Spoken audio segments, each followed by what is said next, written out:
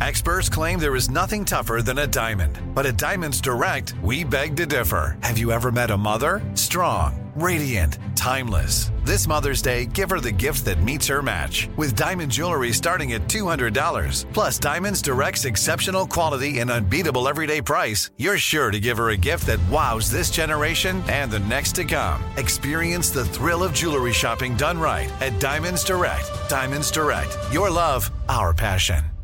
When you have insurance, it's easy to forget about your out-of-pocket costs. That can be a lot of money. How do you know you're not overpaying? HealthLock can help. HealthLock is a technology company that securely connects with your insurance and reviews your claims for overbilling, wrong codes, and even fraud. To date, HealthLock has saved its members over $130 million. To save, visit healthlock.com. Do it today before you see another healthcare provider. You know you've got a comeback in you. When you take the next step, you're going to make it count. For your career, for your family, for your life.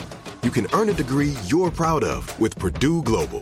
Purdue Global is backed by Purdue University, one of the nation's most respected and innovative public universities. This is your chance. This is your opportunity. This is your comeback.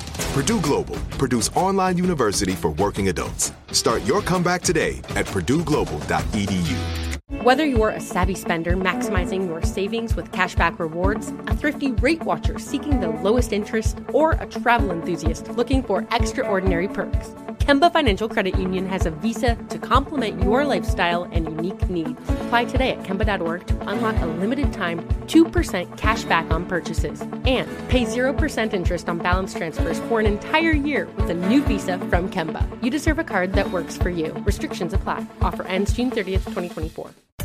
Hi, I'm Molly Jong-Fast, and this is Fast Politics, where we discuss the top political headlines with some of today's best minds. And we have another Republican congressperson who's lied about being Jewish. We have a fun but important show today. Democracy Docket's Marc Elias talks to us about what we can do to protect our democracy.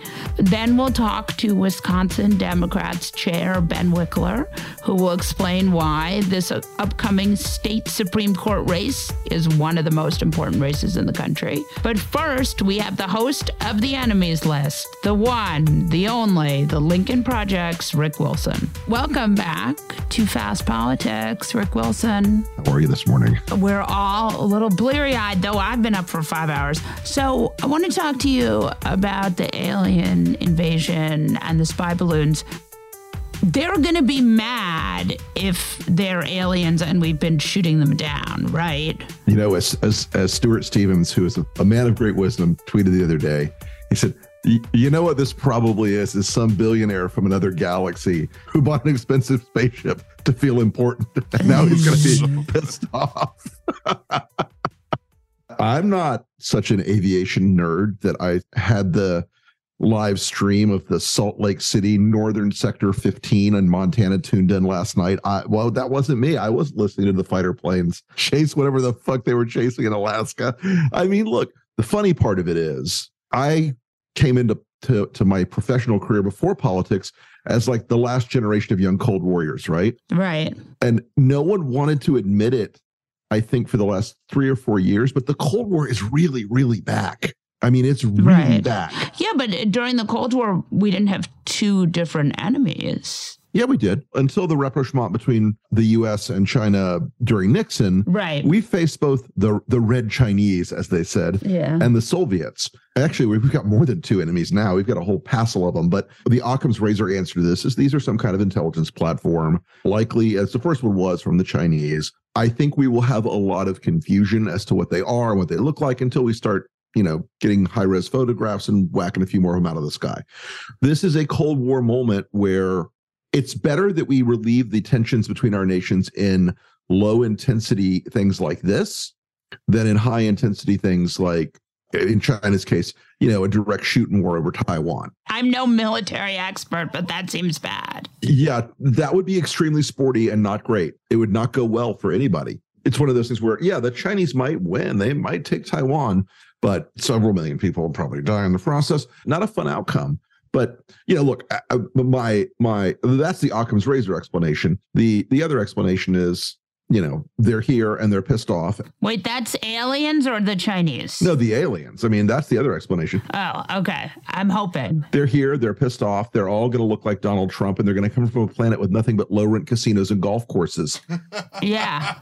I'm excited. Why did you treat our ambassador with such scorn? I'm excited because this has gotten even stupider.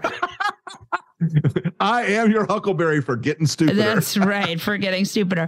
So we have 3 balloons, all 3 shot down, 2 shot down very quickly, 1 shot down after a couple days. I want to talk to you about the Republican response to the balloon shooting down. May I summarize it for you? Yeah. Yes. Oh my God, why isn't Joe Biden shooting down the balloon? He shot down the balloon. How escalatory and dangerous. Right. That's it, basically. I was talking to a Democratic official the other day. They were a little, it's like, we did the right thing and this was the right thing. And a Democratic defense official, we did the right thing. This was done by the book. The DOD had point, and we can't make these fuckers happy. Why? Which of them can I go talk to still to make sense with them? I said, look, behind closed doors, there are probably a half a dozen of them in the Senate that get it and are reasonable people and aren't just going to be assholes for the purpose of being assholes. The rest of them are locked in this performative horseshit kabuki cycle where absolutely everything is the worst, the end, the doom, the apocalypse, and it's all Joe Biden's fault. And when then Joe Biden does the thing that either A, they said they wanted, right, B, they claimed Trump would have done, or C, that generically speaking, any responsible president would do. Right. And when it turns out he's had these longer considered strategic discussions on how to handle these problems because he's not stupid. He doesn't deal with everything from a place of emotion. They get incredibly upset because the cognitive dissonance they are required to maintain in their lives at all times requires them to treat, Joe Biden as was said the other day, he's either a senile, doddering old man or he's an international criminal communist mastermind. Right. And there's not a lot of room in between the two. I want to quote Mike Turner, Republican of Ohio. This is today to Jake Tapper.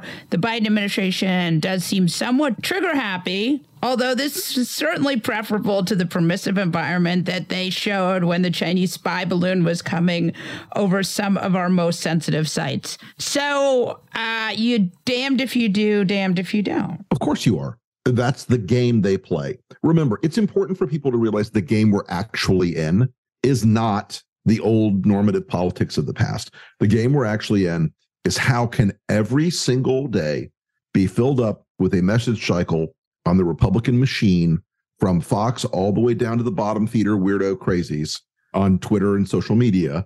How can it all be filled up every day with a message of crisis, panic, chaos, danger, division? Joe Biden is leaving us open to the dangers of trans-Tifa Sharia law. That's TM, bitches. I invented trans-Tifa.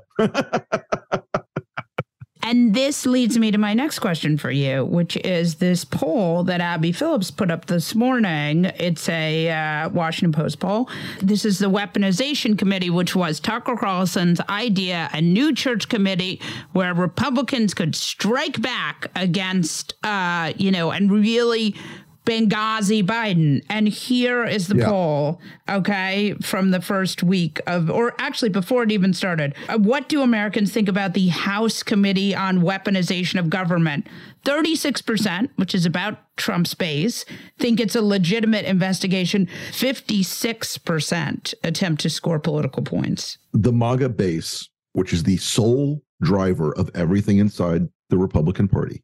Okay. There are no moderates who are going to stand up and be bold. There are no more Liz Cheneys or Adam Kinzingers. They're gone. They're all dead, politically speaking. They're over. It's done. The American people get to see Jim Jordan in his weird, sweaty, no jacket, mentally deficient. I mean, the guy looks like somebody who was raised on mold, lead paint, and plastic bottle vodka, from the womb. He's stupid. They see him being stupid. They see Comer. I mean, and by the way, just as a quick aside, okay, was there some fucking meeting inside the caucus where like, we need somebody who's dumber than Jim Jordan, but also really lacks any kind of charisma, humor, warmth, or engagement. But he has to be really stupid. He has to be a stupid person. So who did they pick? Comer. Yeah, Comer.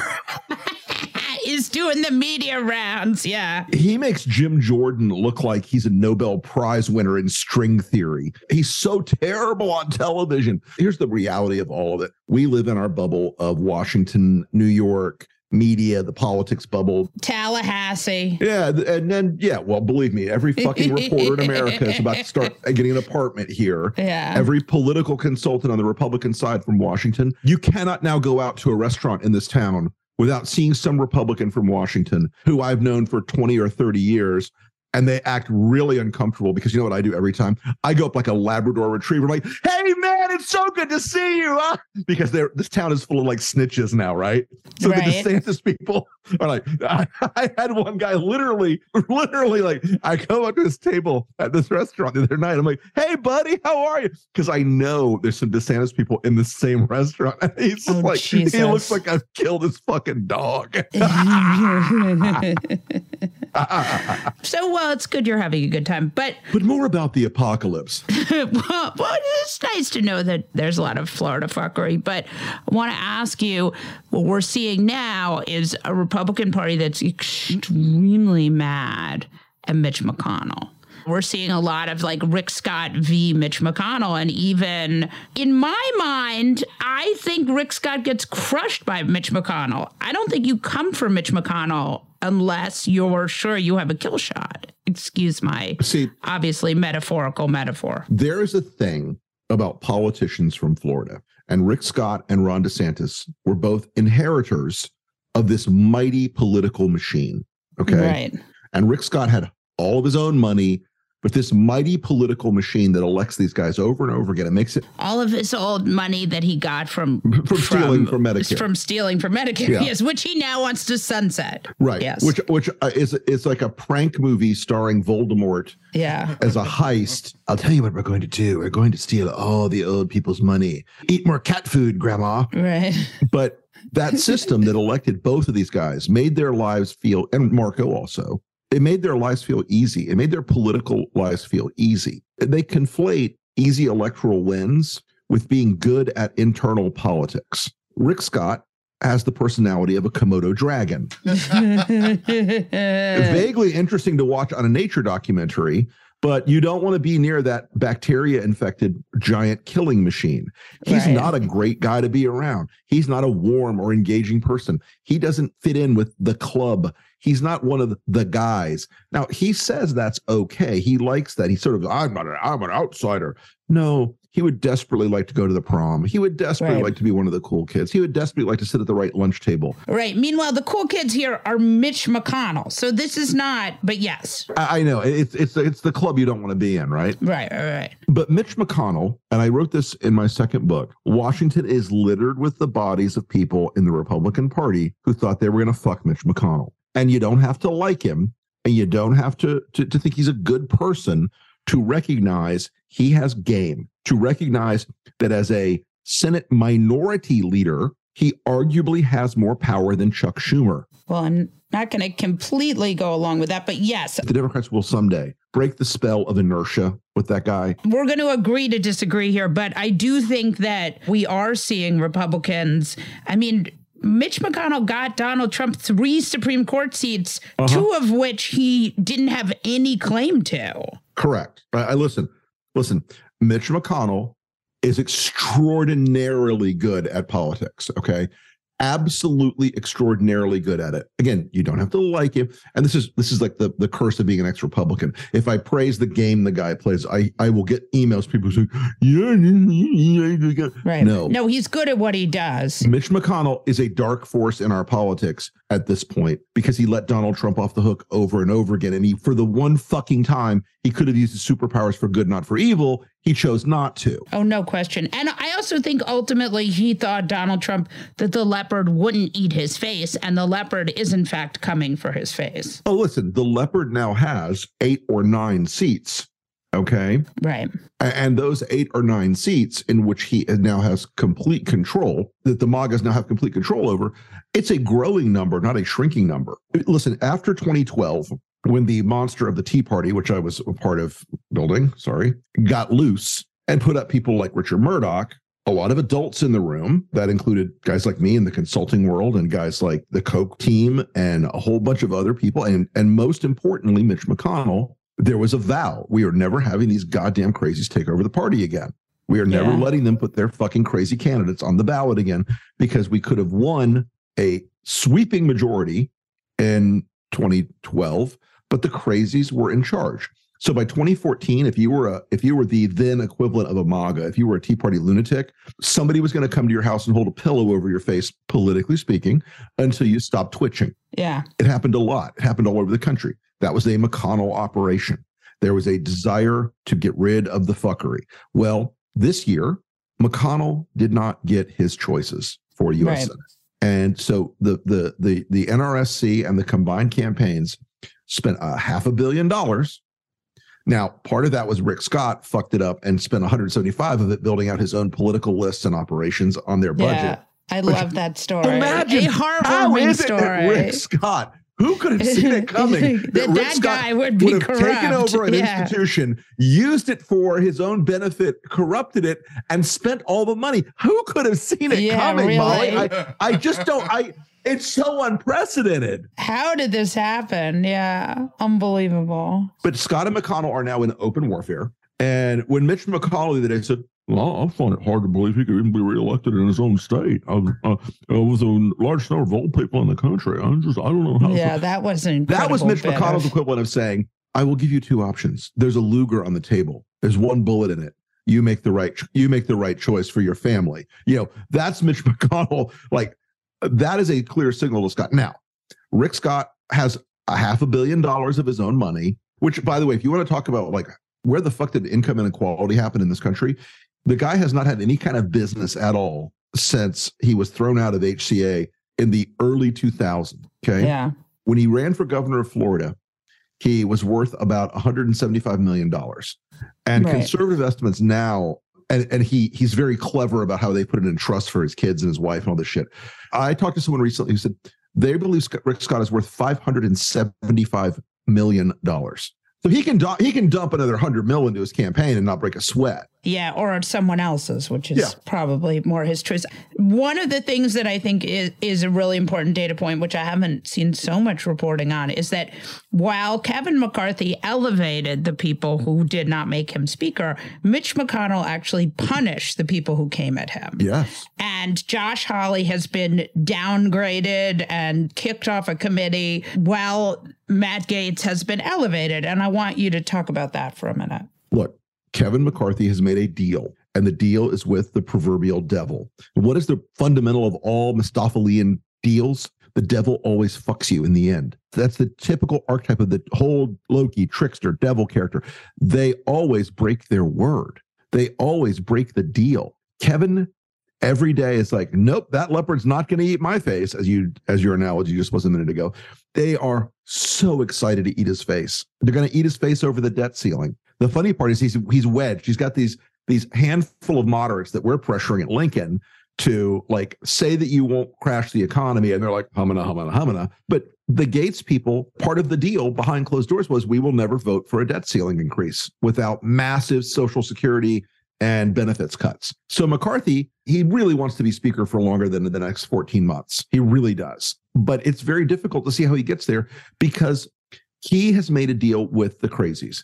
It also says something about the House caucus that for the most part, the whole show, I mean, remember, he was Donald Trump's candidate and everybody that was in his caucus were Donald Trump's people. And all those 200 plus people that were with him from the beginning were always Donald Trump's people because they wanted Donald Trump to be happy because Donald Trump runs the Republican Party base to this minute, to this very second. And man, I have some new polling on that, which it would scare the shit out of Republicans if they read it. Yeah, tell us about the new polling. One more thing. McConnell understands how to punish and reward. Okay. His problem is McConnell is not good at the outside game of social media politics and of the entertainment industrial complex of the Republican Party. Right. That's a continuing story. Both of them made those choices based on bad predicates.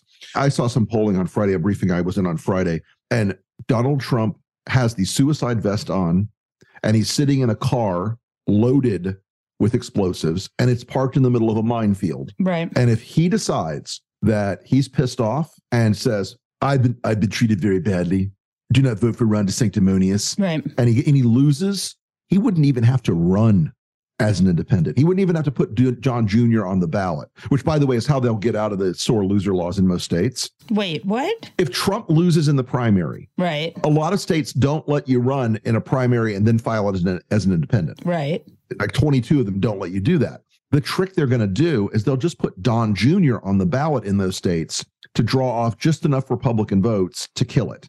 Okay. To kill the party. He will not allow Ron DeSantis or any other Republican to become president of the United States. And he has, then from the numbers I've just seen, and we'll be talking more about these soon, he has, and even if I'm off by a factor of 5, the number of Republicans who will either stay home, leave the party, write Trump in, vote for another third party candidate if Trump doesn't have the nomination, it's astounding. And this was an enormous national survey, enormous, deep, academically rigorous. It's not some fly-by-night, brand new polling firm. It really illustrated to me why everybody who's like, why are you still talking about Trump? It's DeSantis' party. No, bless your hearts. It is not.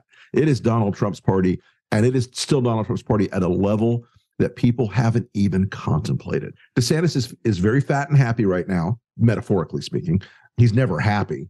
But with this belief that the billionaire class and that the elite conservative media at National Review. Well, and also Fox News. And Rupert's got a hard on for him right now, will stick with him, and that they have enough influence now inside the base to make it impossible for Trump to win. It's exactly inverted.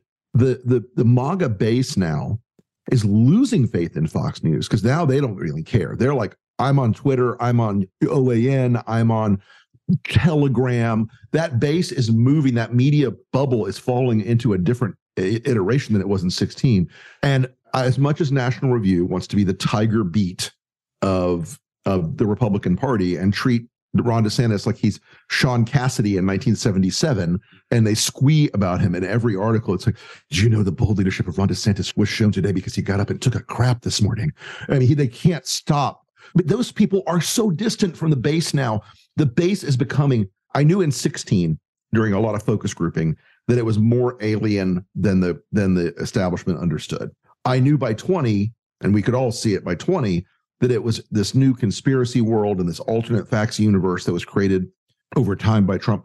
But now speaking of alien invasions, they have language. There's been linguistic drift inside who the Republicans are. They speak a different vernacular than the rest of the country and the world does now. They believe things that are not true because they are not prompted by the things that used to drive American politics. Rick Wilson, thank you for joining us. As always, I'm a ray of fucking sunshine, I know, but here we are. When you have health insurance, it's easy to think, I'm covered, no worries, right? Well, not so fast. What about your out-of-pocket costs? That can be a lot of money for you and your family. And if you're like me, you can't help but wonder, was I overbilled? You're not alone. It's estimated that over 50% of medical bills contain errors. Unless you're a billing expert, how do you know your medical bills are accurate? That's why I want to tell you about HealthLock. What is HealthLock? It's a healthcare technology company that securely connects with your family's insurance. When your medical claims come in, HealthLock technology reviews the claims for errors like overbilling, wrong codes, and even fraud. HealthLock makes it easy to find and fix hidden errors, so you pay only what you owe. To date, HealthLock has saved its members over $130 million.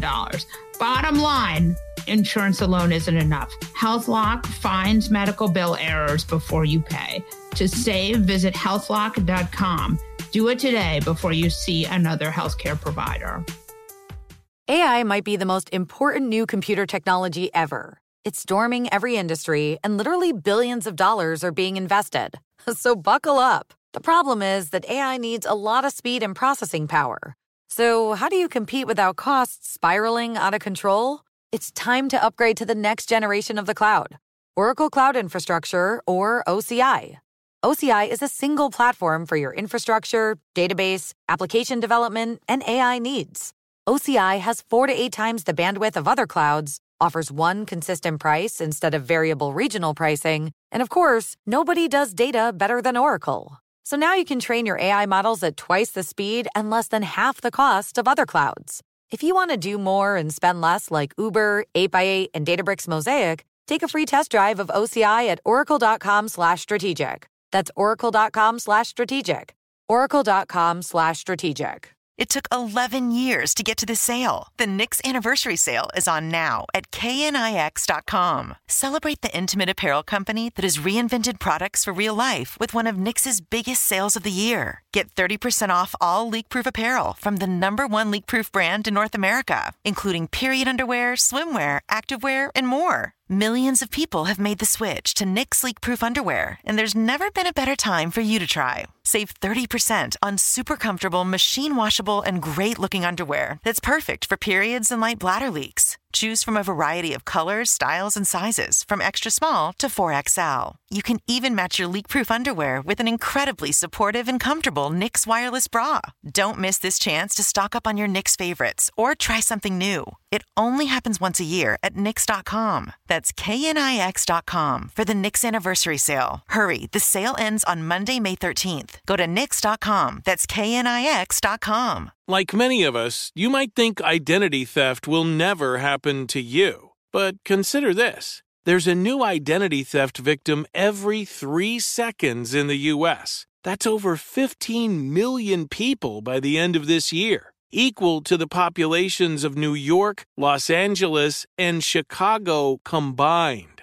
Even worse, identity theft victims often don't even know they're victims. That's why LifeLock Identity Theft Protection alerts you to identity threats, even the ones that don't show up on a credit report, like data breaches, fraudulent bank transactions, loan and credit card applications, and crimes committed in your name. If your identity is stolen, your own dedicated LifeLock US-based restoration specialist will work to fix it.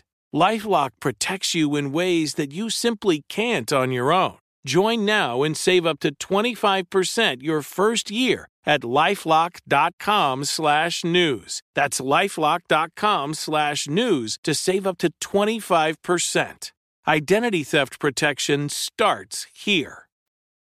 Marc Elias is the founder of Democracy Docket. Welcome to Fast Politics, Marc. Thank you for having me. We're very excited to have you. And I try to have anyone who has like a legion of far-right haters. Then you got the right guy. Like the demonization and how much they hate you. And I have that too. I mean, I don't have it on the same scale, unfortunately for me.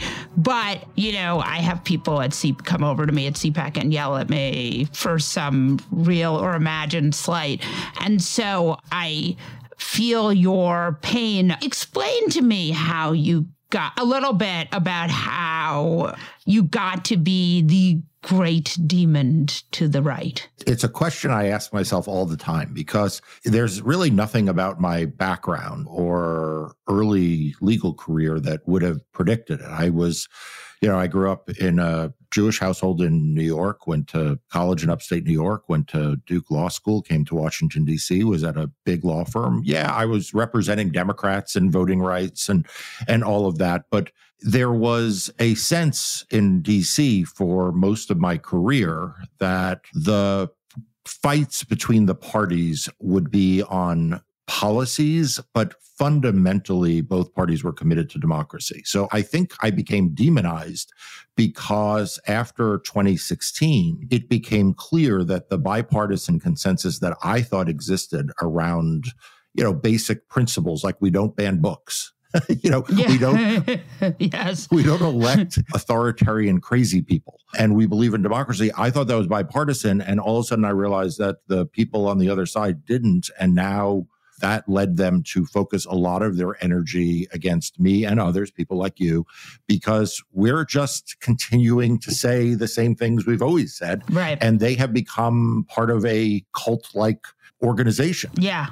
No, I mean, it is completely interesting. But you had been fighting for voting rights, and then you sort of kicked it up a notch a couple years ago and went on your own and started really being focused on these statewide cases. And so I want to get into that because one of the reasons I think you've been so demonized is you're very effective. Yeah. So my team and I started focusing on the mechanics of voting and litigating a lot of lawsuits.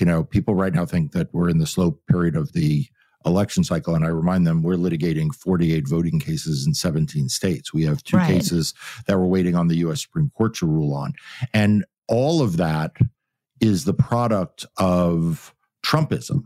Donald Trump decided that he was going to attack voting and attack voting rights and attack access to the ballot. And I felt like it was important that I do everything I could to prevent that. Yeah.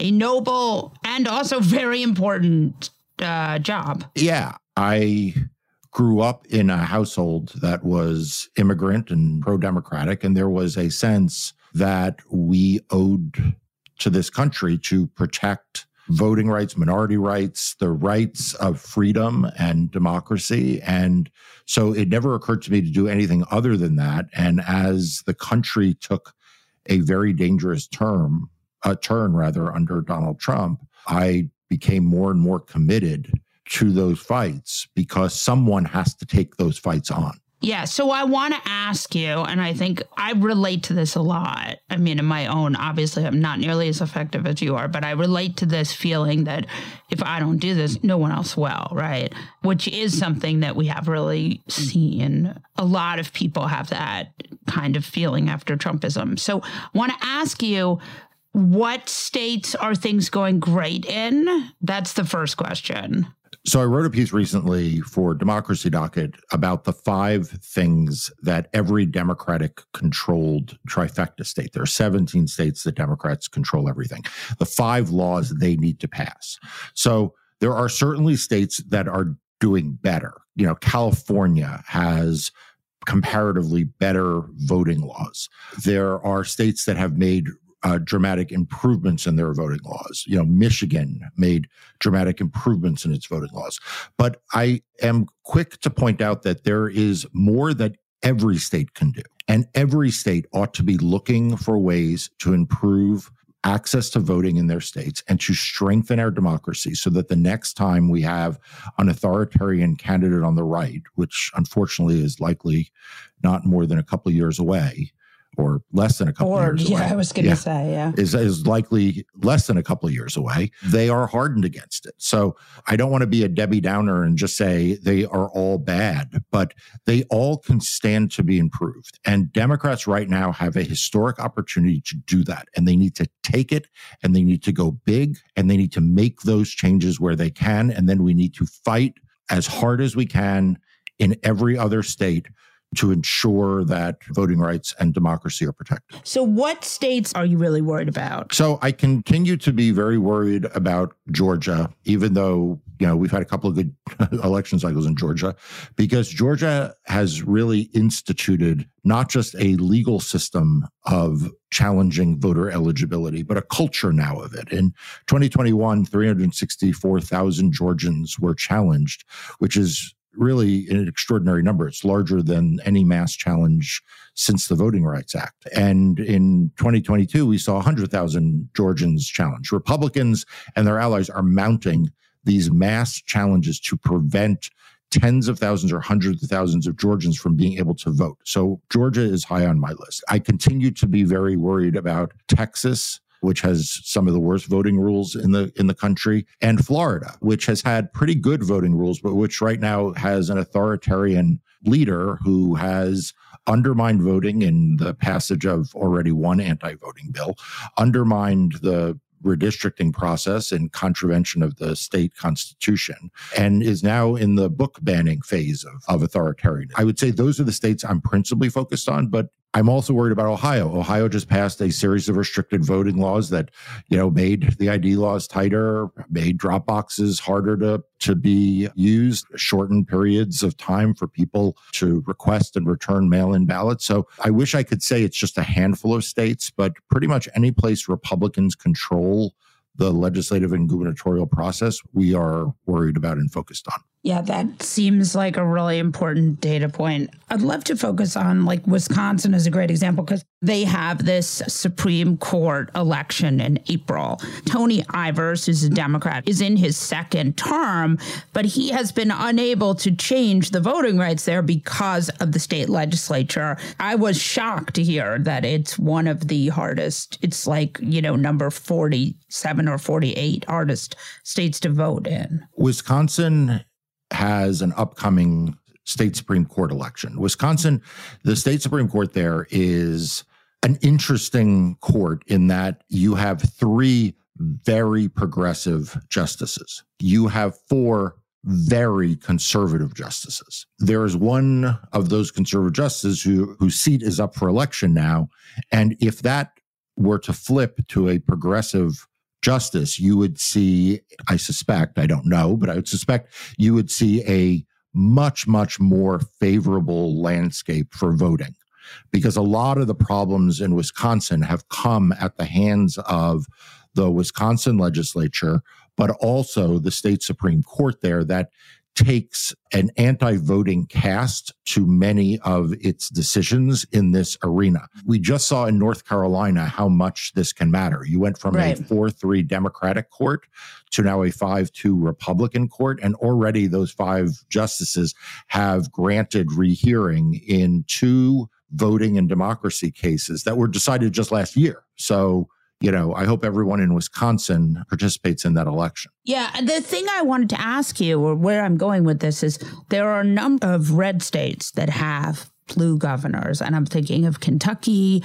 Well, Michigan is now purple, but there are a bunch of these, Louisiana, a bunch of these states where Democratic governors have come in, but they haven't been able to fix the voting situation. Can we talk about that? Is that because of these state legislatures? So I think it's been hard for Democrats to fix the voting situations unless they control all 3 pieces of the process. And that's really unfortunate. And you can see that with Governor Evers in Wisconsin, probably most dramatically.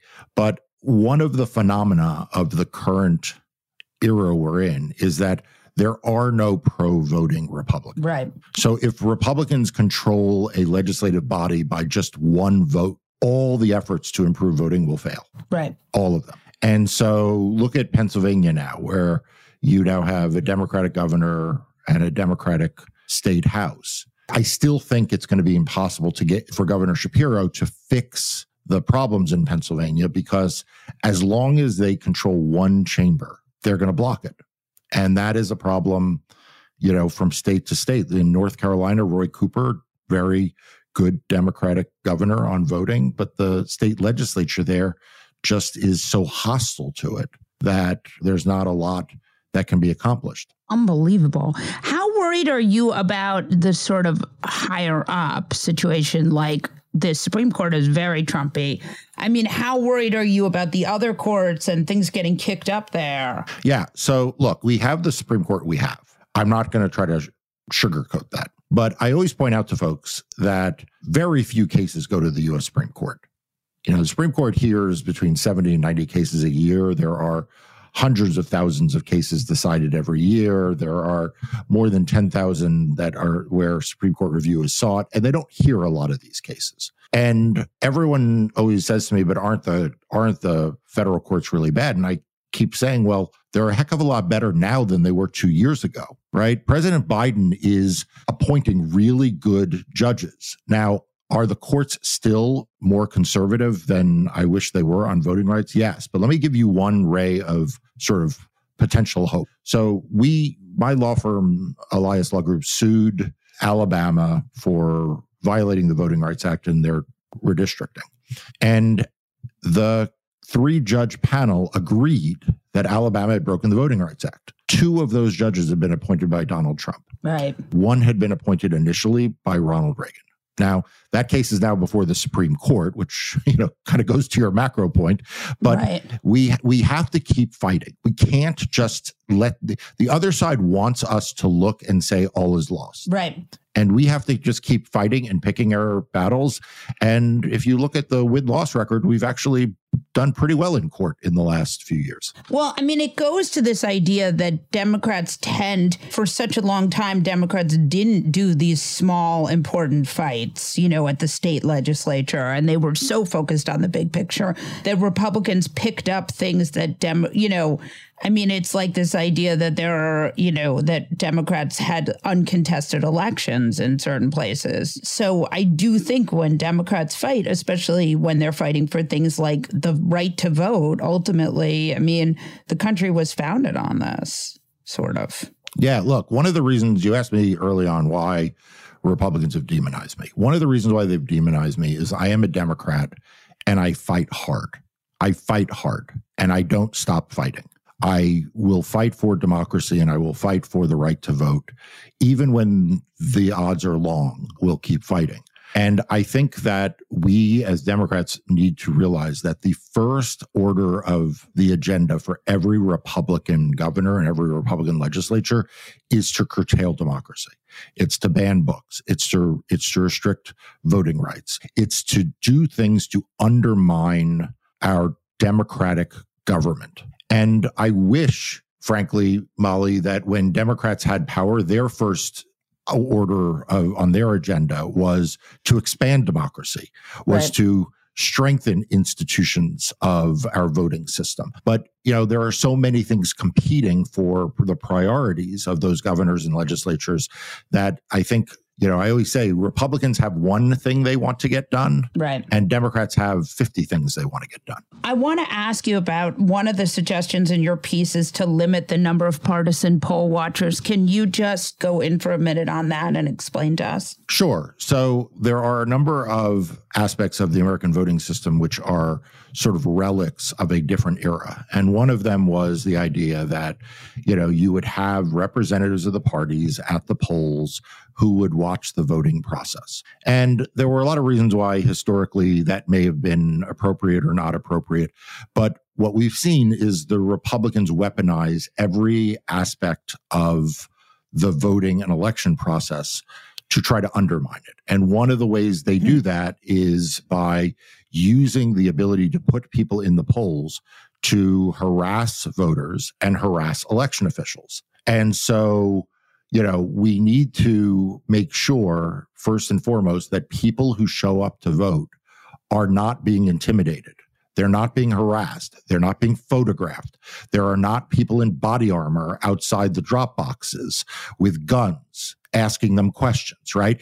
And so, what I say is that we need to be clear that someone who is watching the polls is only allowed to watch.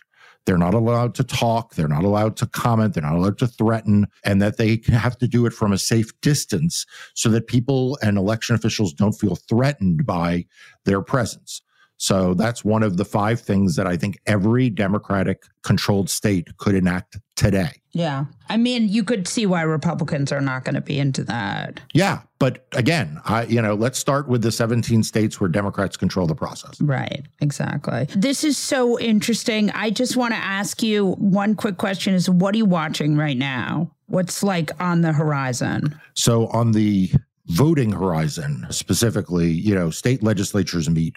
People don't realize oftentimes that, Congress meets every year, in theory, every month of every year. Right. State legislatures oftentimes meet only part year, and they almost always meet this time of year. So we're watching a number of states potentially restrict voting. Idaho is likely going to enact a law that removes state-issued college IDs from the acceptable form of ID. We already saw Ohio pass a omnibus voter suppression law that we're already suing. We see bad voting bills moving their way through states like Florida, states like Georgia, states in the Deep South. So we're watching all of those to see which of those become law. And as I always say, if a state is going to pass a restriction on voting that violates the Constitution or law, they're going to get sued. And that's my continued message to them today. That's a good message. Thank you so much. I hope you'll come back. Anytime. I'd love to. I know you, our dear listeners, are very busy, and you don't have time to sort through the hundreds of pieces of punditry each week. This is why every week I put together a newsletter of my 5 favorite articles on politics. If you enjoy the podcast, you will love having this in your inbox every Friday. So sign up at fastpoliticspod.com and click the tab to join our mailing list. That's fastpoliticspod.com. Ben Wikler is the state chair of the Wisconsin Democratic Party. Welcome to Fast Politics, Ben. So great to be back with you. I wanted to have you on because a couple weeks ago we had Al Franken on, and Al Franken was saying that there's a really big election coming up right now. And it's sort of counterintuitive because you think like, oh, the big election is the run up to 24. But no, you in the great state of Wisconsin have a big election coming up. Can you explain to us what's going on? Wisconsin is a bluish, bright purple state. I say bluish because Democrats have won 14 of the last 17 statewide elections here. But we have the policies of a bright red state in the Deep South because we have an incredibly right-wing state legislature that is elected based on the most gerrymandered maps in the country.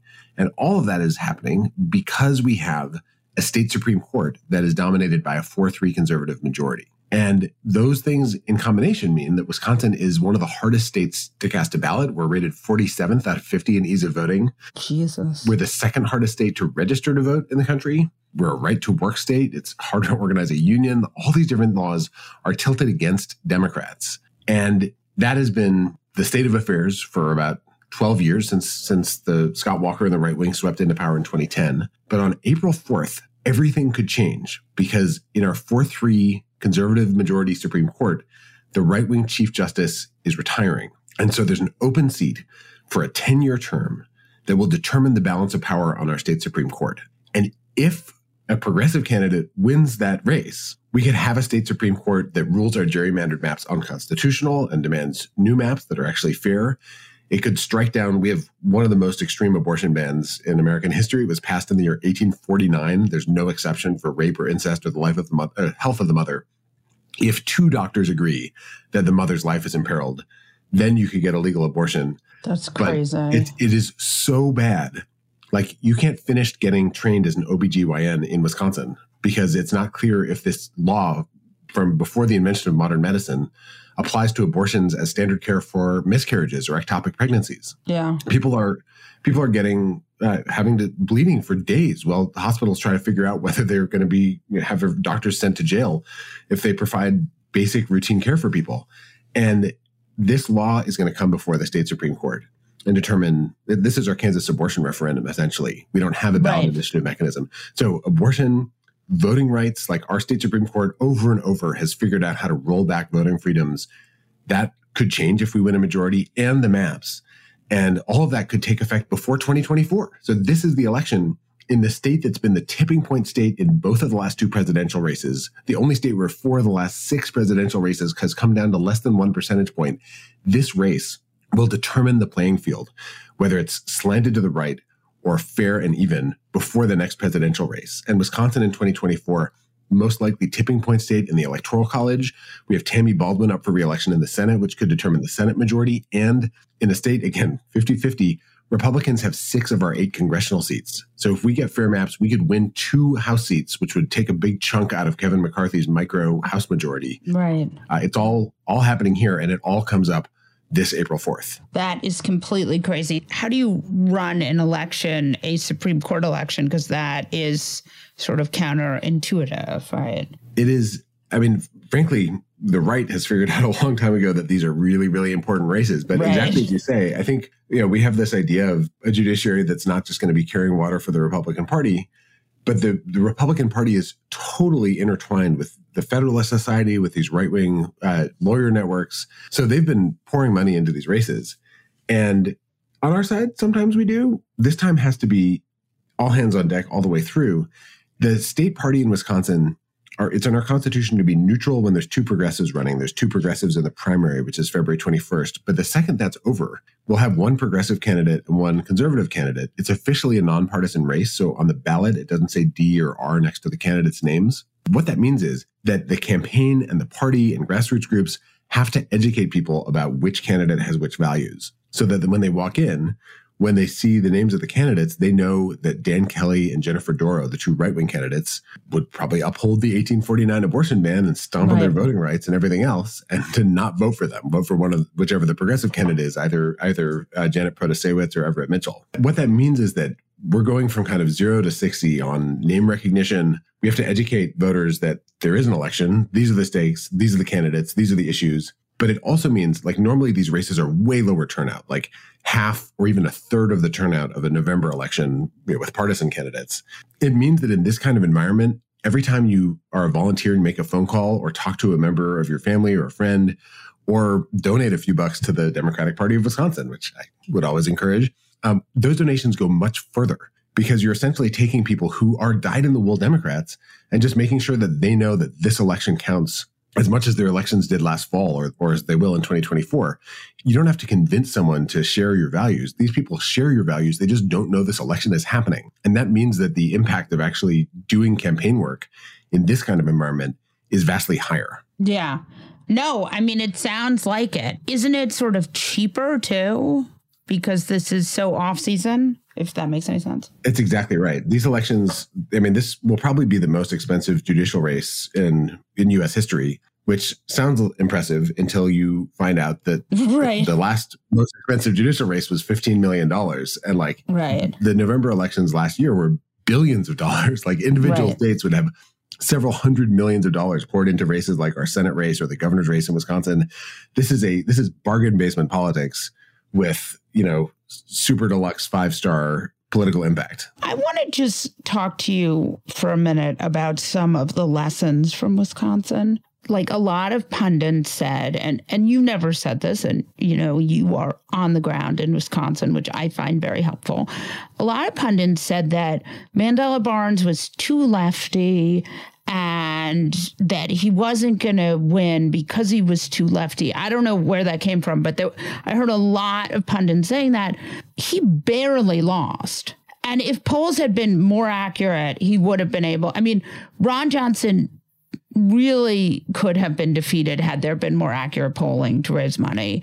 I mean, do you think that's true? Am I crazy? I think you're right. And that's part of what's so frustrating, is that it's exactly the punditry that you're describing that led to the loss. And what I mean by that is people came out of the gate and were like, deprioritize Wisconsin. And so in the part of the campaign right after the primary, when Mandela became the nominee, Republican super PACs came in, the Uline, they're the biggest Republican donors in the country. They poured millions in. The Diane Hendricks, between those two right-wing billionaires, they put in $29 million in independent expenditures. Right. And the funding gap between the two sides was $26 million favoring Republicans. So these two families alone, who, by the way, had hundreds of millions of dollars in tax breaks from Ron Johnson. Yes. Right. Yeah. So they put in all this money. But if there had been like a few $1 million in ads in September, from more than we had from progressive groups, like, Mandela wouldn't have fallen behind in that period when people were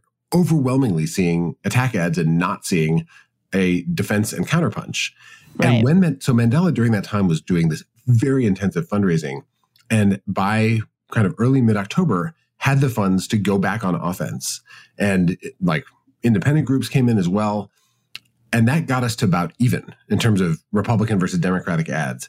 And when people saw his message and the GOP's message, he gained a point a week and ended 1 point down. If that money had come in 2 weeks earlier, he would have won by 2 points. We saw it in head-to-head. Or if he'd had more money, as Democrats did who won across the country, if there had been a flood of money at the end, the way that there was for like Sarah Gideon and Sarah Gideon in 2020, that's just exactly right. That could have resulted in a victory too. In a funny way, Mandela kind of proves the case that he could have won. Like, he came closer than any other Democrat did in the country to flipping an incumbent Republican seat. He did better than Russ Feingold did in 2016 or 2010. Like, he had a powerhouse campaign. It just didn't have enough money. And it didn't have enough money because pundits said he doesn't have a chance. And I mean, that was the message I kept hearing. He's too lefty. He's black. I don't know, again, that Wisconsin isn't going to elect someone who's black, even though he had won. I mean, I think that's really racist, honestly. And I also think he won a very tight primary. Like, the man had proven that he could win, and then somehow the pundit class decided that he couldn't. There was this kind of, smug national fad of being like, oh, at first the polls were saying Democrats were going to do great. And then it became, oh, the polls must be overstating the case for Democrats. And then these right-wing garbage polls came flooding in saying Democrats were going to lose in a red wave landslide. And a lot of people started freaking out about states where Democrats won by a bunch of points. You know what I mean? Like Washington State is a really good example. Yeah. Like, keep your eye on the ball, man. In Wisconsin, when you have a fully funded campaign on both sides start at 48%. And then it's like, are you going to actually do everything you need to do to push it over the finish line? Our internal polls on election day, it said we were going to lose by 1 point, and we did. And that period where people were saying, oh, I know you're the Democratic state chair, you have to say Mandela could win. It's like, no. Like, we really could win this race. Right. I want to ask you one other really annoying thing, but you are a state chair who's really good at your job. That happens for sure, but usually in the media, we tend to focus more on the state chairs that are not so good at their jobs. I mean, I live in New York, so our state chair is terrible and needs to resign tomorrow. So I want to ask you, what do you think the sort of secret to being a good state chair is? And I should say, there are some dynamite state chairs. Like I know. Laura Barnes in Michigan, who I learn from all the time. No, Michigan is incredible. Good. Yeah. And part of the secret, like, you look at the fact they have a trifecta now, that came about because Lavora was doing this work to win Supreme Court races years ago and supporting these statewide ballot initiatives. We don't have a ballot initiative process in Wisconsin, but in Michigan they do. They used it to the hilt, these down ballot, like election judges, all this stuff that created the recipe where you get a blowout success like 2022. In one way, that's the key for state party chairs, is like, you have to figure out all the dominoes that have to fall to get to the point where you have the wins that you need. And then not skip those local elections that wind up having huge downstream consequences. Right. That's one piece. Another piece is having the elected officials, either you're in a state where there are not statewide Democrats, so the party can actually kind of do this without needing their support, or have alignment from the elected Democrats in your state that you're actually going to build a power base at the state party that can do work independent of the, let's say, governor's campaign or Senate campaigns. And Lavora and I are both lucky to have that with our elected Democrats in our states. They want a strong party. But in some places, the state party chair is kind of chosen by the governor, and their job is to, not make the governor look bad, as opposed to figure out how to win every possible election. You mean like in a state that I might live in? But yeah, so that is a good point, though, that you focus on winning every single election. I was at this thing last night, and I actually got to meet Maxwell Frost, who is a friend of this podcast, and also a 25-year-old congressman from Florida. And we were talking about that there's going to be a state chair election in Florida. Yeah. And that Democratic Party has had a very tough time. So I just was curious sort of about the kind of, the machinations there and how it works. So every state has different procedures for choosing their chair. I had to run a campaign I had a campaign manager. I remember this. Delegates. It was like a big whole thing. Other places, it's like the state central committee, which is big or small, depending on the state, makes the choice. But if there is a Democratic powerhouse politician in the state, usually people who are on those committees don't want to be on the wrong side of that person. So it's not always true, but you kind of have to line up the big stakeholders. And then in some ways, if you're not facing a wall of opposition like that, I think the second big thing is state chairs should be organizers at heart. And I tend to think it's good for elected officials also to be organizers at heart, but you want to be thinking not just about how you look in the media or what your position on something is going to be. You want to think, how do I motivate and mobilize and organize other people to all come around this common goal to do this thing that has to happen? Because that's fundamentally the work of the party, is building alignment across this big, messy Democratic coalition. It's not just for the party to issue a statement when something happens in the news. And so much work goes in on the back end to like ensuring that there are candidates running for X, Y, and Z offices and making sure that like there's a strategy for what the grassroots group should do versus what the party can uniquely do well. All of that work has to precede the moment when people actually go to the polls. Sort of the Biden plan, which I actually think is quite smart now, is that he's going around after this State of the Union address and sort of bragging about the infrastructure and the Inflation Reduction Act and bringing these blue collar. I mean, I think the phrase blue collars is not the right phrase, and nor should we use it. But, you know, these jobs that you can work without a college degree. Do you think that will speak to Wisconsians, or do you think they don't? It's just like some of these people just are never going to, you know, go along with Biden and just too mad. Wisconsin has an electorate that's overwhelmingly folks without a college education. And overwhelmingly white folks without a college education, although the working class is multiracial here and everywhere else. President Biden's message, it comes from his gut. You know what I mean? It's not just like a focus grouped, poll tested thing. It's something that is core to who he is. And it is perfect for the state. He came to Madison first, Wisconsin, or outside of Madison, DeForest, a laborers training facility. I was there yesterday and he spoke. I was in a folding chair right next to a kind of concrete hole in the floor that is used in training to teach people how to replace sewer lines. I've toured the facility before. Like, this is where the actual work gets done. There was, there were earth moving equipment and all the stuff that people actually use in the shot for the TV cameras. And there were workers who were packed the place, people in hard hats and reflective vests. And the work that they do is going to be empowered and supported. The person who introduced him explained how her life had been transformed by the laborers union because she was able to figure out how to have a family supporting job without having a college degree.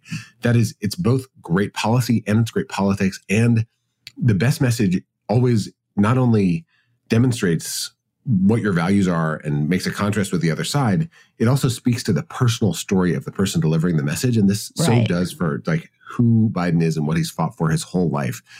I've never seen him give a speech where he doesn't talk about how a job is more than just a paycheck. It's about dignity and pride and self-worth. And that resonated so much in that room yesterday in Madison, in DeForest. I hope that he crisscrosses the country with that message because it connects like directly to people's hearts and the kinds of conversations they have when they're not talking about politics. And that's the test you always want to meet. Yeah, such a good point. After that State of the Union address, my feeling is I think he's better at this than he was 20 years ago. It's interesting. Like, there's a reason why he's president of the United States. And there's a reason why Barack Obama picked him as vice president, why he got elected over and over and over and over, starting very young. And I do feel like he's grown. I've found it really impressive. And part of what's interesting to me is if you look at, these polls that like have doom and gloom, they often reflect a caricature of President Biden that has been intentionally crafted by right-wing media. Mm. And when people see him give a speech, it just rips those caricatures to shreds. He's not the person that you see on Fox News. Like, they are selectively editing the worst moments for somebody who grew up working to overcome a stutter. This is like, he can give a speech. He can connect at a human level with the people one after another. I mean, he was on his feet for hours when he was in Wisconsin yesterday. Sometimes, I feel like Republicans have created these low expectations for him to soar over. I'm feeling energized. Right. It's true. Ben, this was so great. I hope you will come back because Wisconsin is where it's all happening. Thank you. I'm sorry to tell you. we wake up every day and living it. If anyone who's listening right now wants to be involved, go to wisdems.org/donate or wisdems.org/volunteer. Honestly, spend a few hours calling Democrats in Wisconsin about this election, and you will get so fired up because people do care so much. And a lot of people lack the most basic knowledge about this. We will train volunteers. You don't have to have any prior experience. You don't need to know anything about this race. If you've listened this far on the podcast, you're now an expert. And you can make a giant, giant difference with dollars and with time. Thank you, Ben. And now your moment of fuckery. Rick Wilson. Yes? We've brought the band back together for the moment of fuckery. What is your moment of fuckery? My moment of fuckery this week is Elon Musk turning off vital parts of Starlink, the satellite system for Ukraine. Oh, Jesus. They are desperately trying to fend off a gigantic Russian human wave attack that's coming in the coming days and weeks. And this week, Starlink unilaterally decided, a program that's being paid for by the U.S. Department of Defense, thank you very much, they decided to shut it off and not allow the Ukrainians to use it for drones gathering intelligence. Wow. This is going to give the Russians a massive advantage on the battlefield. This is going to give the Russians a massive advantage in combat operations. And once again, this is a company that is wholly controlled by one guy who is now listening not to his advisors, his attorneys, his even his shareholders at Tesla. Pizza Jack. He's listening to Pizza Jack and Mike Cernovich and all the rest of this mouth-breathing weirdo Nat Pop goon group. And he controls a piece of technology that has been able to save the Ukrainian people from a genocidal Vladimir Putin. And now he's switching off key elements of it. Wow. That to me is my moment of fuckery. I wish I had a more lighthearted moment of fuckery for you.